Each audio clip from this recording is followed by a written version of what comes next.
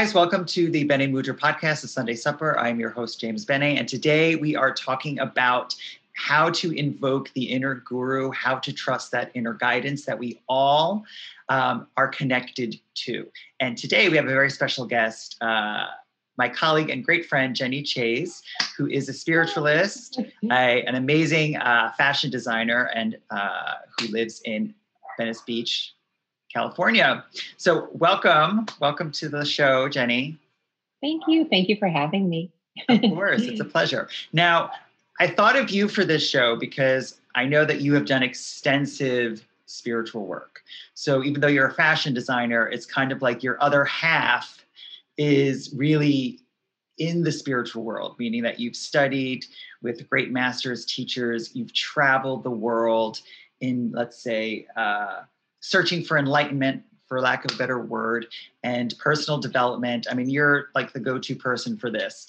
Let's just jump into this. What sparked you to start that spiritual journey?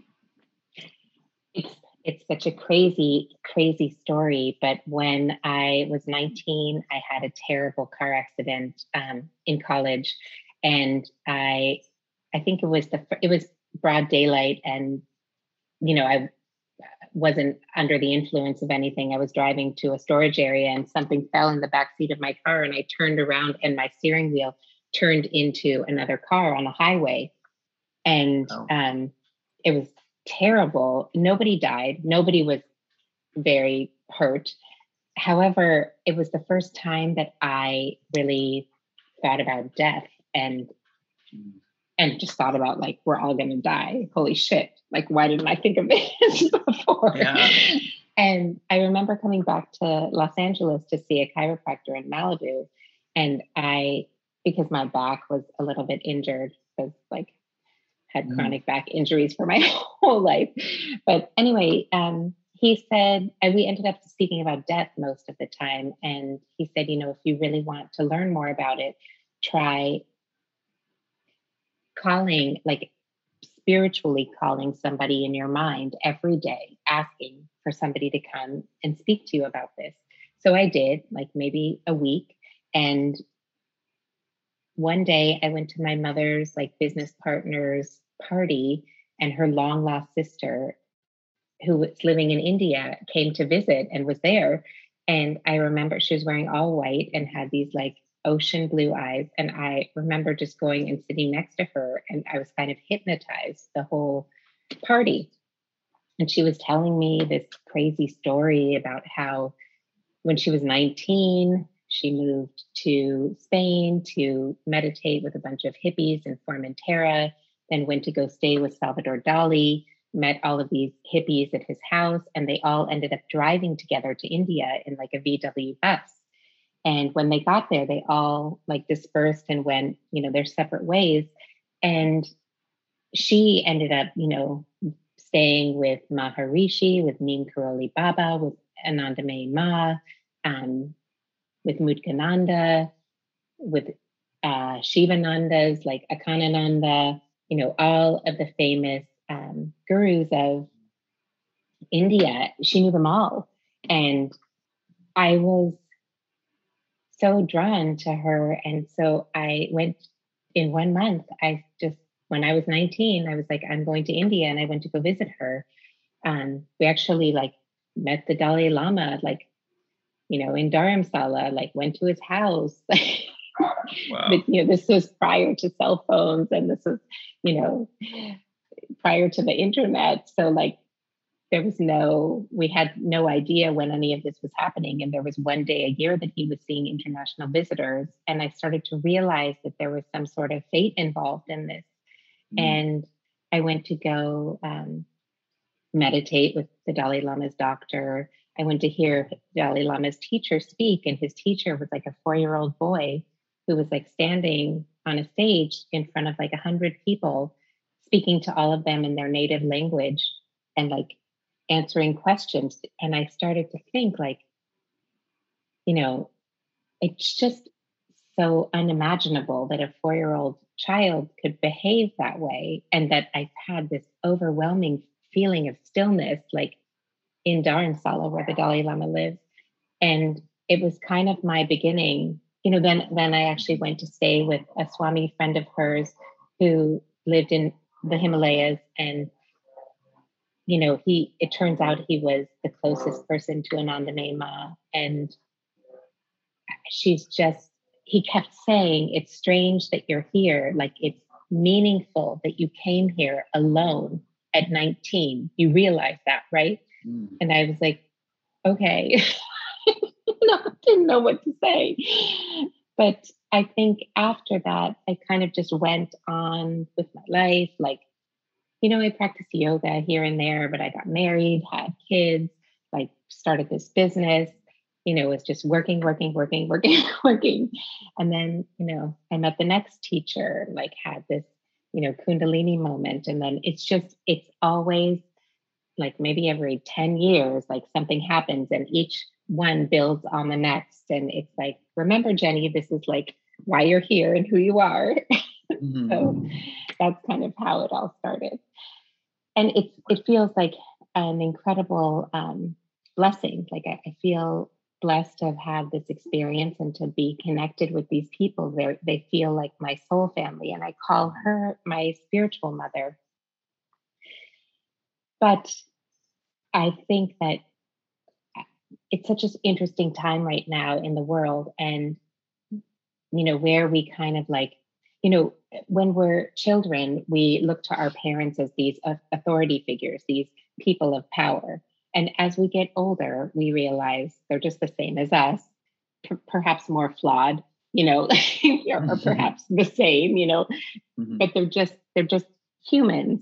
And it's kind of like that in, where we trust these leaders of these countries, like the Palestinian people are trusting, their Hamas, and the Israeli people are trusting Netanyahu. And mm-hmm. Like, do you know what I mean? Like, mm-hmm. we're all trusting these people of power. So all of these people are following swamis, they're trusting them. But once you develop, you realize that you're just the same as they are, no better, no worse. So why are we listening to them? Why are we following what they have to say? I guarantee like 90% of the people in Israel and in Palestine do not want to be having these wars. They want to go on with their lives. They don't want to be living in bomb shelters, like terrified if they're going to wake up in the morning. How is that any kind of life? But similarly, like, there's all these issues with Osho and Muji and all of these different like spiritual teachers and all of these stories of, men and women, being subjugated by these different gurus, until you realize that you don't need another person in front of yourself. Do you know what I mean? To give you guidance. You can take some lessons here and there, but nobody's above another person if they're in the human body. We all have the ability to have that connection internally. We don't need someone else. Yes. Putting someone else in front of yourself is missing the point of spiritual practice. Yeah. Any priest, basta. Yes. Yeah. No, I agree with you. But it's interesting because your story is pretty remarkable, really, when it comes to someone's spiritual journey. Having been around the people you've been around is not normal for the normal, average day Joe that has an awakening. They don't get to sit with the Dalai Lama, so you had that experience. And it's interesting because today's continue to have that experience, which it feels like a blessing. But all I can say is that everybody, every single one of us has the ability to have that connection internally. We don't need to be meeting all of these people and having these experiences with all of these people. We can have that connection internally. We can have this awakening internally. So I just... But do you feel that, if you hadn't, right, let's say you got in that car accident, you were shaken up and you felt, it deepened your sensationalism towards death. It deepened your self-love. You want to look inward, do some like svadhyaya, some self-study. if you just did it on your own and you were like, I'm just going to do this on my own. And you could have picked up the books that these gurus wrote, right? You could have watched, I did. but there was no YouTube then, but I don't know, but you could have done different things, but you got the chance like to have these one-on-one experiences. Do you feel that, because I do feel this, let me rephrase that like, I do feel like the teachers appear when you need them. And I know in my own spiritual journey, like the gurus that I met, they did help open up something. Like I felt that they opened up the channel to be able to receive that information internally, right? It's not them. It's you. Okay. Explain that. You manifest the teacher when your karma is ready to have this experience, but it's not them. Your body is just, you remember, I always think about this. It's so weird. This movie had like a profound effect on me, and I can't even remember the name of the movie, but it's with Jodie Foster, and she goes to this like other planet. Do you remember this? Contact. Yeah. Yes, Contact. I remember that movie. It's like 7 hours. Right. Was that it? Yeah. Okay. I don't remember the name of it, but she goes to this other planet, right? And when she's on the other planet, they manifest a scene for her on a beach, like with a beautiful ocean, with this ocean view, because they know that that's going to make her feel comfortable. Similarly, we manifest this person outside of ourselves to be like, oh, let me help you. Let me show you. Let me guide you to find yourself. What they're saying when they're like, let me guide you to find yourself, is they're guiding you to find your inner connection to divinity. Mm-hmm. Divinity is like a bad word, right? It's not, we tie it to like Catholicism or, it's tied to religion, but it's not religion that we're talking about. When we say divinity, where it's oneness.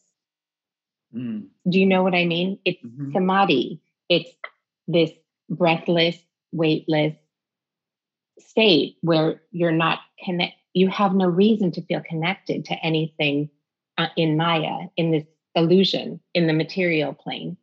So yes, we can manifest them to be here, but don't be mistaken. They're like your parents or like your teachers or like the president.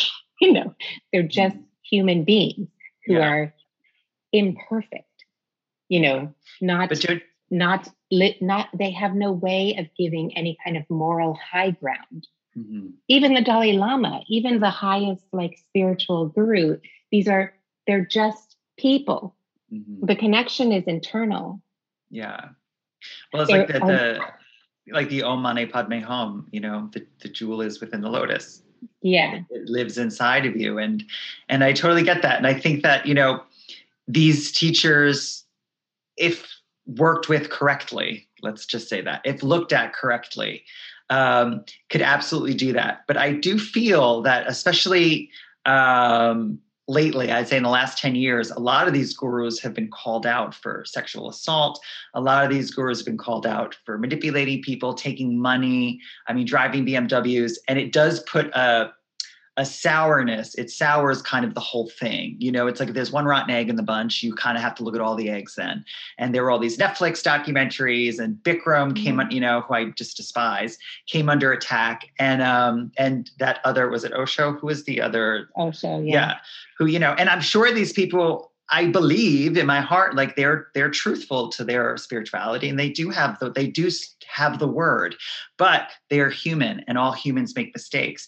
And I do believe that a lot of Americans and Western people do kind of flock to them. And do you believe it's because here in the West, like we do have an obsession with like celebrities and looking up to people? We have that, like, I'm going to follow instead of lead. And do you feel like that's how some of these, let's say, gurus or teachers suck people in and take their money and maybe, I don't want to say abuse them, but take advantage a little bit?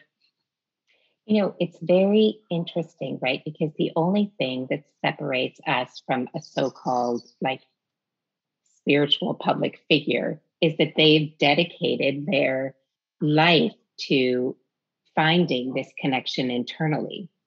They have cultivated that connection, perhaps more than the average human has. But, that's available to anyone. Anyone can do that through meditation, through mantras, where it gets tricky is that if these mantras are cultivated and then used for manipulation, then, the karmic debt of using something like that for manipulation is like 10 times as bad as any other kind of negative karma. Yeah, I believe that. I do believe if you are quote unquote spiritual or a teacher and you're true to that, you did study your whole life, you had a calling, but then you decide to use that power in a negative way. I do believe that that's a true quote unquote sin against humanity, because when people who are attracted to spirituality, especially nowadays, and just being in this business myself, they're vulnerable or lost or looking for something, looking for hope, looking for something to connect to, looking for a home, a tribe, a family. And, I could see when even clients of mine start to get too dependent, and that's when I kind of pull away, or I kind of, let them figure things out for themselves. But these huge gurus that they live off money, they need that to fuel their lifestyle. Let's face it. They're not necessarily going to do that. I mean, look at, what's his name? Oh my God, I can't think of his name. The guy, he travels the world talking about positivity, positive vibes. You can make yourself, you could do anything. That white guy, I can't think of his name. The really tall guy? Yeah, he's huge. Is it Timothy Robbins or Tony Robbins? Yes, thank you. Tony Robbins. I mean, people follow him like he is a saint. And he charges thousands and thousands and thousands of dollars to sit in these huge, arenas where he talks. He's had his own issues with misogyny, right? Yes. Yeah. And so I think that, is it that anyone, just regardless of what their business is, when they have that, when they feel power, right? Do you feel like that can go to their heads a little bit? I mean, it's like the antithesis of spiritual practice is developing a spiritual brand for a public figure, right? It's the actual antithesis of what spiritual practice is. It's supposed to be the dissolution of the ego, not the development of the ego. So you look at different spiritual teachers who have done this well, like Eckhart Tolle, very humble, here to just give messages, not to be attached to anything, just to spread light, peace, positivity, joy. Do you know what I mean? Just not for followers, right? Yes. And I Eckhart Tolle for me is like Ernest Holmes, or New Thought, metaphysics. These gurus are more tantric, or they're more in Hindi. They're based on, Indian religion, Hindi, right? I mean, that's really where they sit, or yogic tradition. No, just no, like Osho and these. Osho, they don't subscribe to any religion, right? Because at the core of Hinduism is all religions are just rivers that lead to the same ocean, right? So it's all accepting of all religions. But what they do use are mantras. And mantras are powerful because, unlike any other language, Sanskrit, each syllable holds a vibration. These vibrations are supposed to increase enlightenment, right? Increase consciousness. So by speaking them, or by internally speaking them, you're raising your consciousness. But, they're almost like spells in a way. So you use these spells for good. You have good karma, right? You use these spells to help others. It's good karma. You use these spells to manipulate, and everything's going to go wrong. Yeah. everything that you thought you cultivated is going to burn apart. And I witnessed this like firsthand when I was dating this Swami. You know, you have to be very careful if you're going to mess with spells, right? Yeah. Yeah. It comes back tenfold, right? Isn't that the basic rule? Be careful what you do because it will come back to you tenfold. God, and there's be so much careful who you promote. You know, you can see it all with everything political and religious. You know, be careful who you, I mean, just thinking of it in terms of like politics right now, be careful what leader you are promoting. It's just, you have to be conscious of, you know, that everybody is human and has their human flaws. So, yeah. No, that's great advice. And absolutely, you know, not that we want to talk about Donald Trump or even evoke that name, but he became like a cult leader, became cultic. Yeah. It was very bizarre. Like he was some guru. And I think it was shocking for majority of Americans to even witness that, to say, what is going on? Or are people this easily manipulated? Is it just that easy? Yeah. You just couldn't gaslight and people just will fall right into a trap. You know, or whatever it is, it connects to their beliefs, you know, internally it lit them up. It did something, right? You talked about dating a Swami. Yeah. So it sounds like you went really like headfirst into that world. Can you talk about, and I know you're writing a book, right? And you're going to be documenting that whole experience that you had in that world, both positive and negative. Dancing with Shiva. Dancing with Shiva. I love it. Why do you say dancing? What do you feel? Was it, what brought you to that word with that? Well, Shiva is, it's Shiva in the Shiva statues is always dancing on the dwarf of ignorance, right? So, because it's kind of like representative of the human body. We have this connection to our consciousness, to oneness, to divinity, but then we're kind of dancing in this Maya, you know, and we're always trying to like, you know, push down this ego side of ourselves, this ignorant side of ourselves. So we're trying to like do this dance. But the reason why I called it Dancing with Shiva was partly because that was part of his spiritual name, but also because in relationships, we kind of do this dance.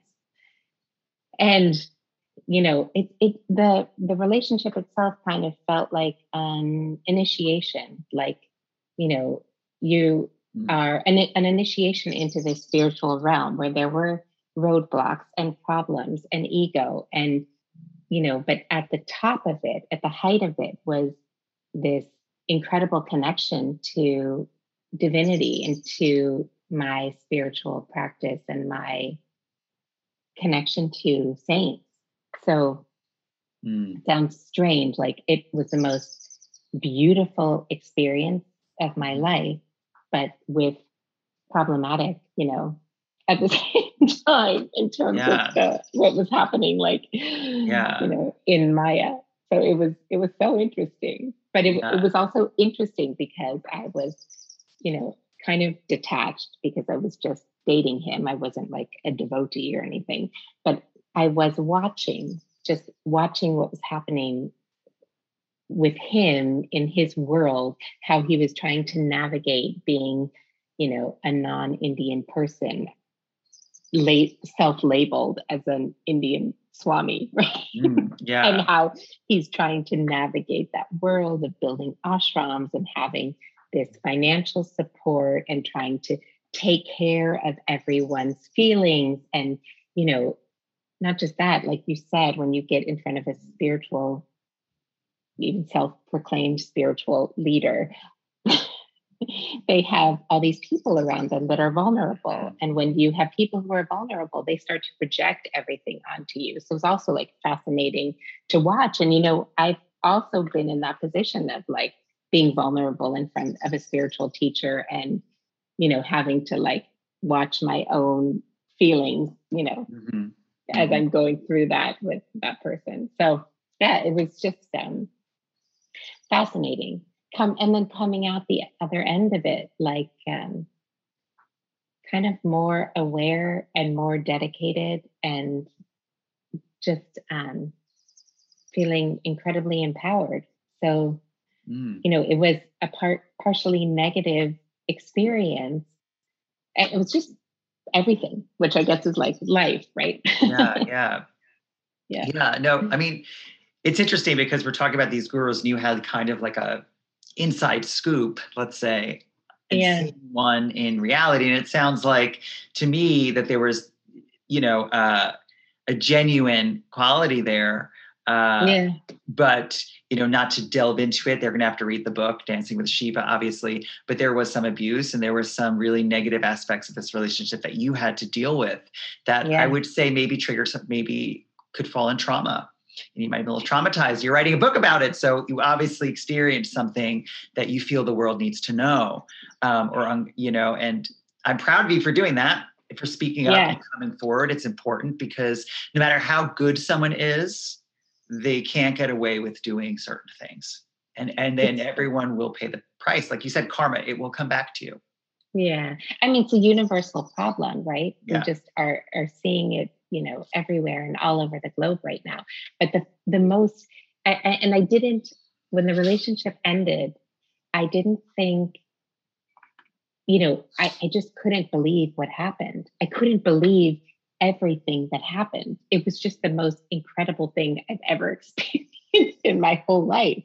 And I couldn't imagine that this was like how I was going to process the whole thing. And I remember I went to this spiritual bookstore where actually I met this Swami, and it was maybe in like October of 2019.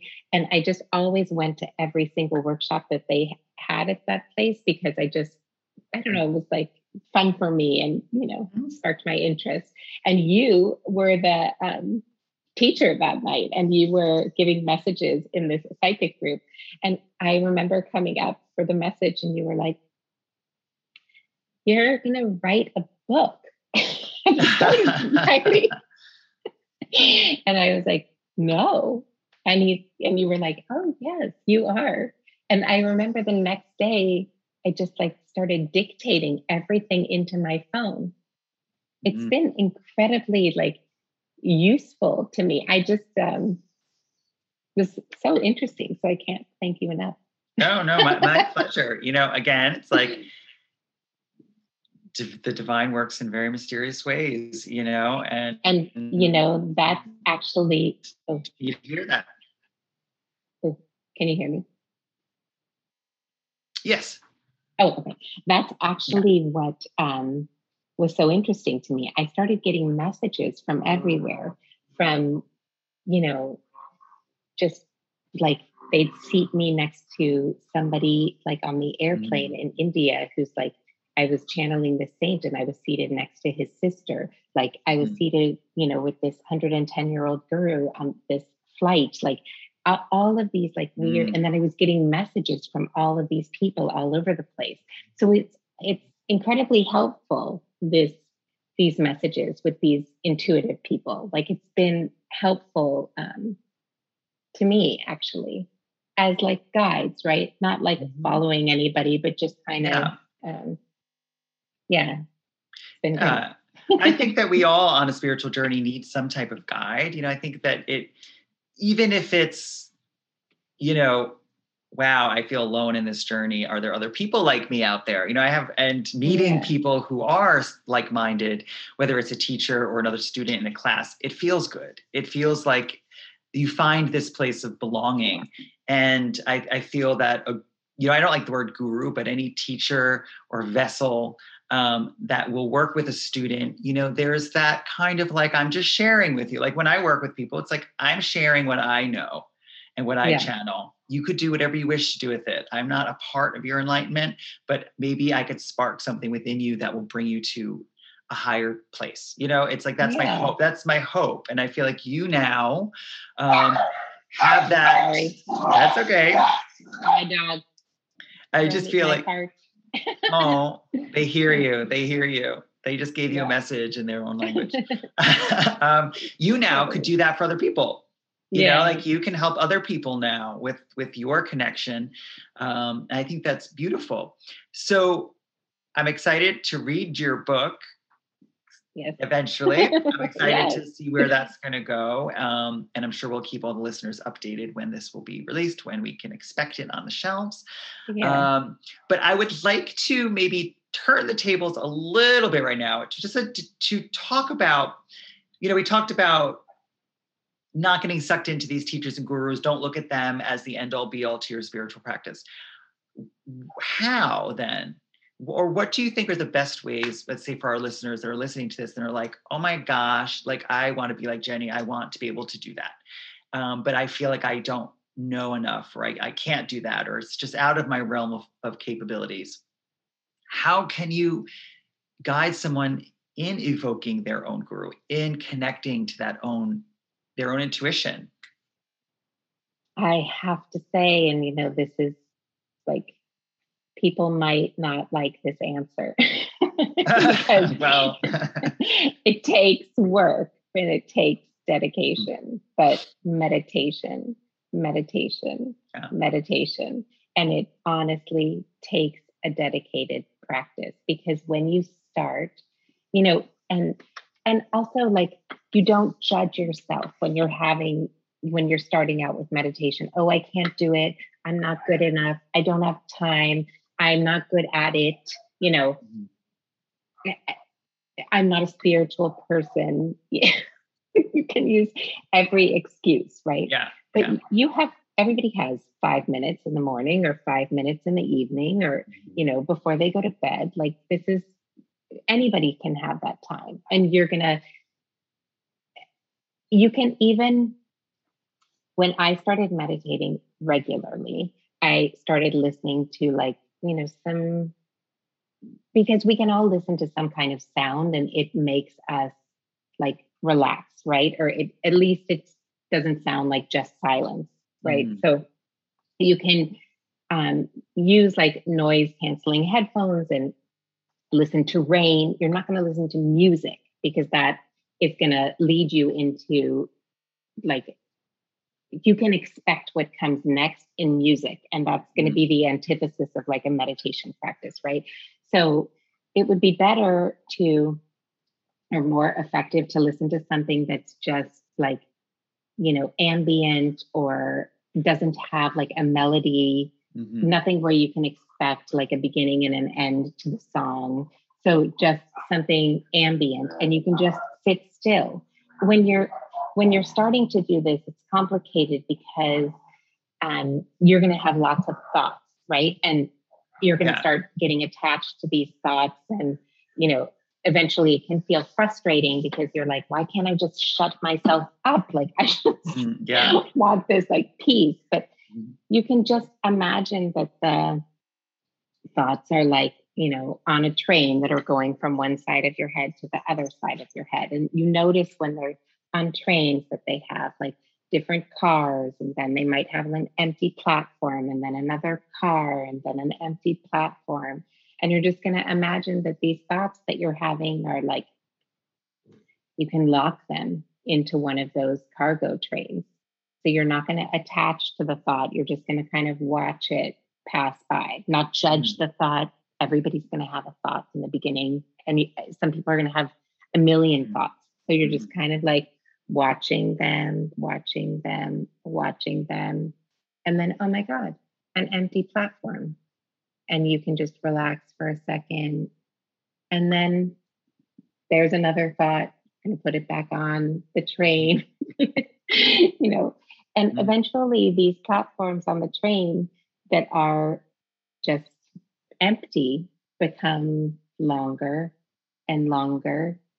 And these parts of the meditation become more deeply meditative, to the point where now eventually you get to a place where the whole train is just empty, and you can be like, well, maybe I want to think about this for a second and see how to solve this problem. And then you kind of just watch it pass, or, instead you're instructing your mind. Instead of the incessant problem thinking that's going through your mind, you're going to instruct it, I want to think about this. Do you know what I mean?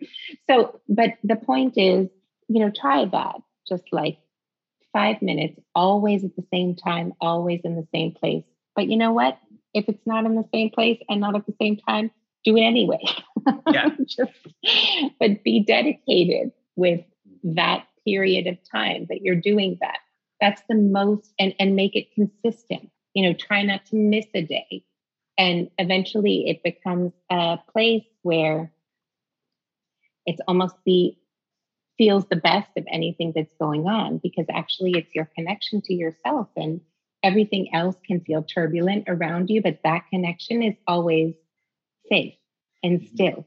Mm-hmm. So yeah, eventually that leads to perhaps mantras, perhaps just the simple Om Namah Shivaya, which I've been saying since I was my favorite 19 years old. So whatever it is, just or you can focus on your breath. There's like a million different meditation techniques that you can do to get into the groove of it until you find what works for you, your own kind of pattern. I know with meditating for me, it was never meditation. It was always, I would just go on these journeys and it seemed really quick to connect, And I remember one day specifically, I was having a hard time of it. I was going through some emotional things, and I was like, I need to meditate. I need to go into meditation, figure this out, just like you said. And I went in with an intention, I want to figure this out. Where is this sadness? Why do I have this be within me? Where is this coming from? And I asked for guidance, asked for that guidance. And I'll never forget, and it will always stay with me, because it just wasn't something that I conjured up or thought of. It was something that was impressed in my mind, something that came in, not something that I thought of. I saw the face and body of Jesus. And literally, and I'm not a Jesus person, I'm spiritual, I'm not religious. And when that happened, my entire body just bowed forward. I felt like I just couldn't sit up anymore. I just went into this collapsed place. And I remember then coming out of it and being like, did that just happen? Was that Jesus, or is that something else? And I just remember the message was not a message, it was a feeling. And the feeling was just love, love in its purest form. And I believe Jesus was an amazing ascended master, as like the Buddha and many others. And that was my experience, where the guru that I needed at that time appeared, but inside myself, and it was more profound than any time that I spent sitting with any human being, and so I get you. I get what you're saying. And I understand that when you do get to that place and something like that happens, it could be life-changing, right? I do believe it. 100%. They're there to support us. So the other thing I just wanted to say is the other thing that can, and I know Faith would say this also, because she's so into that, but when you purify your body, it's easier to connect also. So being conscious of what we're eating and putting inside of our body also is, can help us connect. But again, no judgment to anybody, do what makes you happy, but it can also facilitate it. Yeah. Water. For me, I need lots of water, be very hydrated. I feel like, meditation is a scary word for people. Most people feel they don't have time for it. They just believe they don't have time for it, but then they also don't have time for themselves. And you're right in that if you really do want to connect to that inner guru, in that inner guidance, you have to go inward, man. You have to be comfortable with being uncomfortable for a long time until you get comfortable there. There's no other way. It's not just going to happen. And it didn't just happen with us. And we both have been in this world. It was dedication and practice, and spiritual awakening can feel suffocating at times. People always think oh, you have this spiritual awakening, you are riding on a unicorn, and you're, I'm like, no, a lot of times you're going through something major, emotionally, there's a lot happening when you have an awakening, and it could be like a death. If you almost feel like the death of something, but the beginning of something else. Yeah. And so I agree with you that it's work. And I think the problem is that we're in this society that's so much that's the mentality is, I want it now. I want this now. I want to do it now. I want to do it now. Everything is faster. And that maybe for some people, you can't buy it. Yes, you can't buy it. And maybe putting all your eggs in the basket of a guru is for people like maybe an easier way in, or they can spiritual bypass. They can get that. And look, I think when I started, I probably did the same thing, and it's okay out there if someone's listening, right? And they're like, oh shit, like I did that.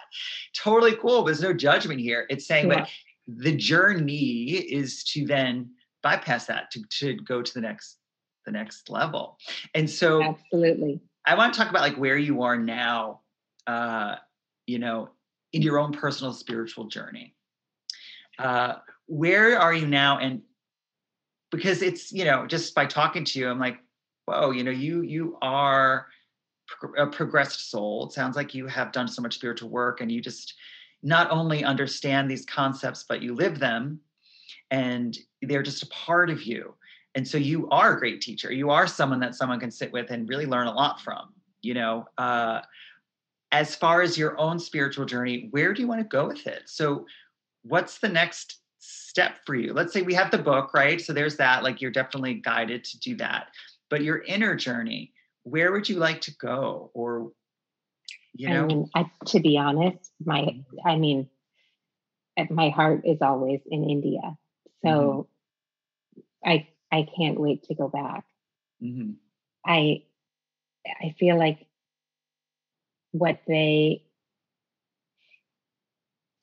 when you go to these spiritual centers in India, there's only vegetarian for like miles around each of the ashrams. But aside from that, which doesn't matter, there is this air of like meditation, it feels so easy and effortless to just slip in because everybody's mindset is like in a meditative state.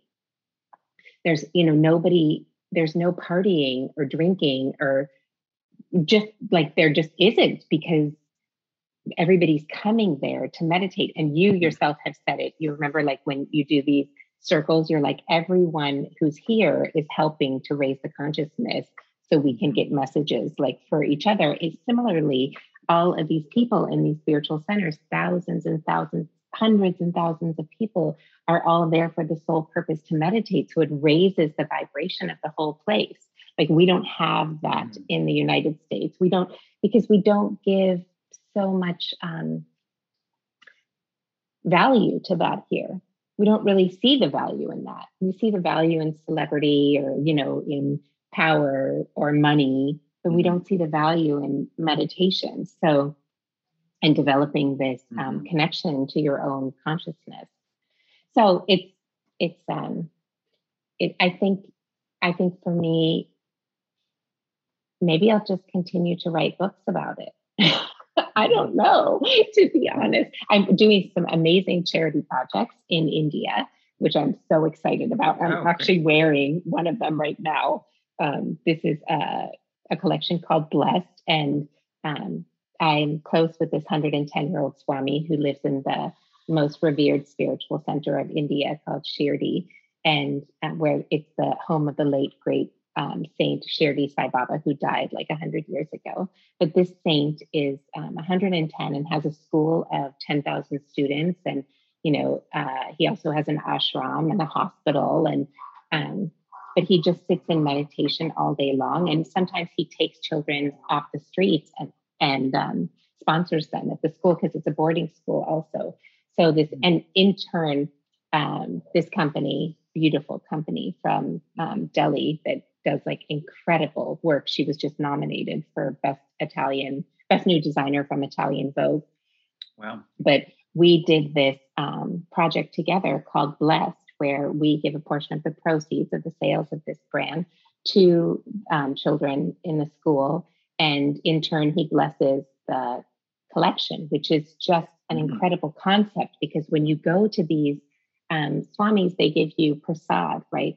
You can feel it. It's like an energetic, an energetic blessing. Like you have this like incredible sense of peace that like comes over you. Similarly, when you channel these saints, like probably what you were describing when you felt Jesus and this overwhelming feeling of love. So they can give you this prasad, this blessing in the form of food or clothing. And so he's doing it with the clothing, like you're blessed when you're wearing the clothing, which is kind of like an interesting concept. But, you know, I want to do more of these projects, more of these charity projects, and perhaps write more books and maybe teach about meditation. I don't know. I think that it's beautiful because, you know, you are, first of all, blending your two passions into one. I think that's just the most amazing present life can give you, when you can use all your passions in one kind of arena. I think it's, you know, when it all comes together like beautifully like that, I think that's really like your purpose is totally like open and clear and clean. And it's interesting, when I asked you what's next in your spiritual journey and your inward journey, you kind of went outward. I know. But no. It's that's kind of the best answer, because isn't that the next step then, to bring it outward, right? To bring it outward. I'm never going to stop my internal like journey. Like my meditation practice is the most important thing to me. If I don't do that, I don't feel good. Like it actually, I feel off. So there's no stopping me from that. But I do think that spreading this, you know, joy and love and kindness and peace is what the world needs right now. So for everyone, right? Everyone, we all need to be doing this. Yeah. There's so much divisiveness in the world right now, and picking sides and inciting anger and violence, you know, can feel so tempting. But I think what needs to happen is just spreading joy and love. Yeah. And we all can do that at any level, wherever we are. It doesn't matter if we're spiritual, not spiritual, religious, not religious.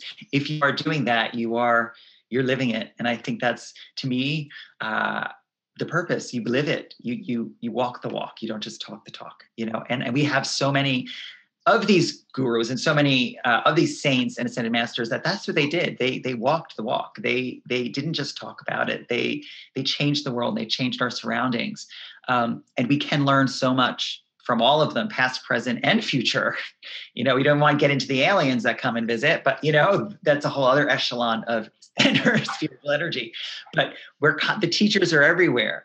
But in the end, you are correct. It is something that we are meant to do on our own and to find, because I've learned that no one can push someone into healing. No one can push someone into that state. You really have to want it and find it yourself when you're ready, when it's time. And absolutely. You don't know when that time is necessarily. You just have to let go and allow. And that's hard for many people, especially in this country, to just kind of let go and allow things. But I do believe, because of people like you and, you know, bringing, you know, spirituality into the mainstream. And let's say fashion is as mainstream as you get. Like fashion does, you know, it's pretty mainstream. Blending the two is powerful, because you're reaching people that maybe normally wouldn't have that message. So thank you for doing that. Where can a listener maybe buy? So this blessed, is it something that someone can go online and purchase? How would someone help? You know, right now we have done a beautiful home collection also, and clothing, and it's at this beautiful store in Santa Monica on Main Street, and in Hollywood. I don't know the name of the street in Hollywood, but it's a beautiful men's and women's and home store called Lost and Found. beautiful. So blessed to be in there, literally. And then, it's just the beginning. There's also an amazing store in Santa Barbara that has like a whole compound in Montecito called Wendy Foster, which have been just beautiful, valued customers of mine since I started in fashion. And she has an incredible store, and they have it. So yeah, Great. it's so much fun. I think, and I also have to say that there's so much stress and anxiety in the world right now, like with everything that's going on. And, exercising or moving our bodies, dancing, like clears energy also. So it's another way to like preserve, mind body connection and make meditation like easier. Yes. And I'm not going to embarrass you, but you do have a TikTok where you, which I know TikTok it's like addictive and I love it too. But where on your TikTok, it's like you would think that, Jenny Chase, this when we're talking to, we think if you have a TikTok, you'd be talking about spirituality or stuff. But no, you're dancing to like Jay-Z and Mariah Carey. And that's what I love about it, because it's so important to do that. It's so important to also acknowledge the other loves you have in your life. And that is spirit. Spirit lives in everything. And I love that you do that, because I'm sure it's very healing. It's very healing. Dancing is very healing. So and it's, so joyful. And just watching all of these people dance is so joyful. So, spreading joy, spreading love, spreading peace. It is definitely what the world needs right now. Yeah, it's a good vibe. We all need to light up, shed some illumination onto each other specifically. And I think as we're coming out of COVID now, I'm hoping that people are going to be less hostile with each other, no matter what side you're on, and maybe things can start to, I don't know, find a new balance. And that's what I'm hoping. And, I'm going to do another podcast next week about like, spiritual shit you should have learned or during COVID, and how to kind of walk out of COVID with this new information, and that's a whole other thing. But I know COVID, just for myself, I had a completely different person now, from what so it really did have profound effects on me, in a lot of negative ways, a lot of realization that I didn't want to have, or it had to happen, but shocking. So we do need it. We need that. So Santa Monica, Lost and Found, you can go there. The line is blessed, right? So I'll be sure to stop in there and see it as well. And then maybe one day you and I will travel to India, and you'll be able to show me all these beautiful places. Oh my God, we should plan a retreat. I'm thinking the next time to go to Pondicherry, which is the home of Yogananda and Vivekananda. And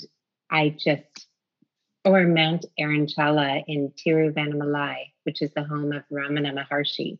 So either places like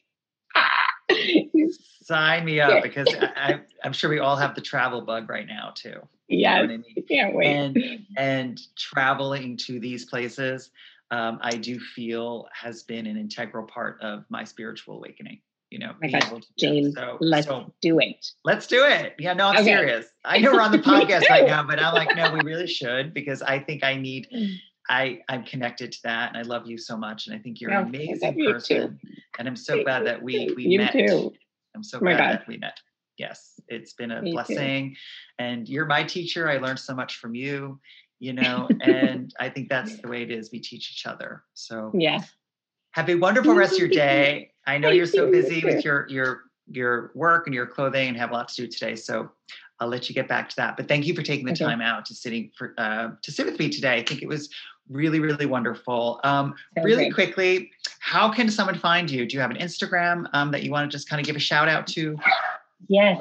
Oh my gosh. Sorry, my dog again. He has an Instagram, which he wants to give a shout out to. He doesn't have an Instagram. Yes, it's my Instagram for my fashion business is at Jenny Chase Showroom. Awesome. The Blessed Instagram is at the Blessed Brand, and then the book Instagram is at Dancing with Shiva. Awesome. It might be at Dancing with Shiva book or something. Yeah. Okay, awesome. I'll put all that in the notes so someone can see it and get in contact with you if they wish to. Awesome. Thank you. Many blessings. Thank you so much. Love you. Thank you. Have a beautiful day. You too. Bye.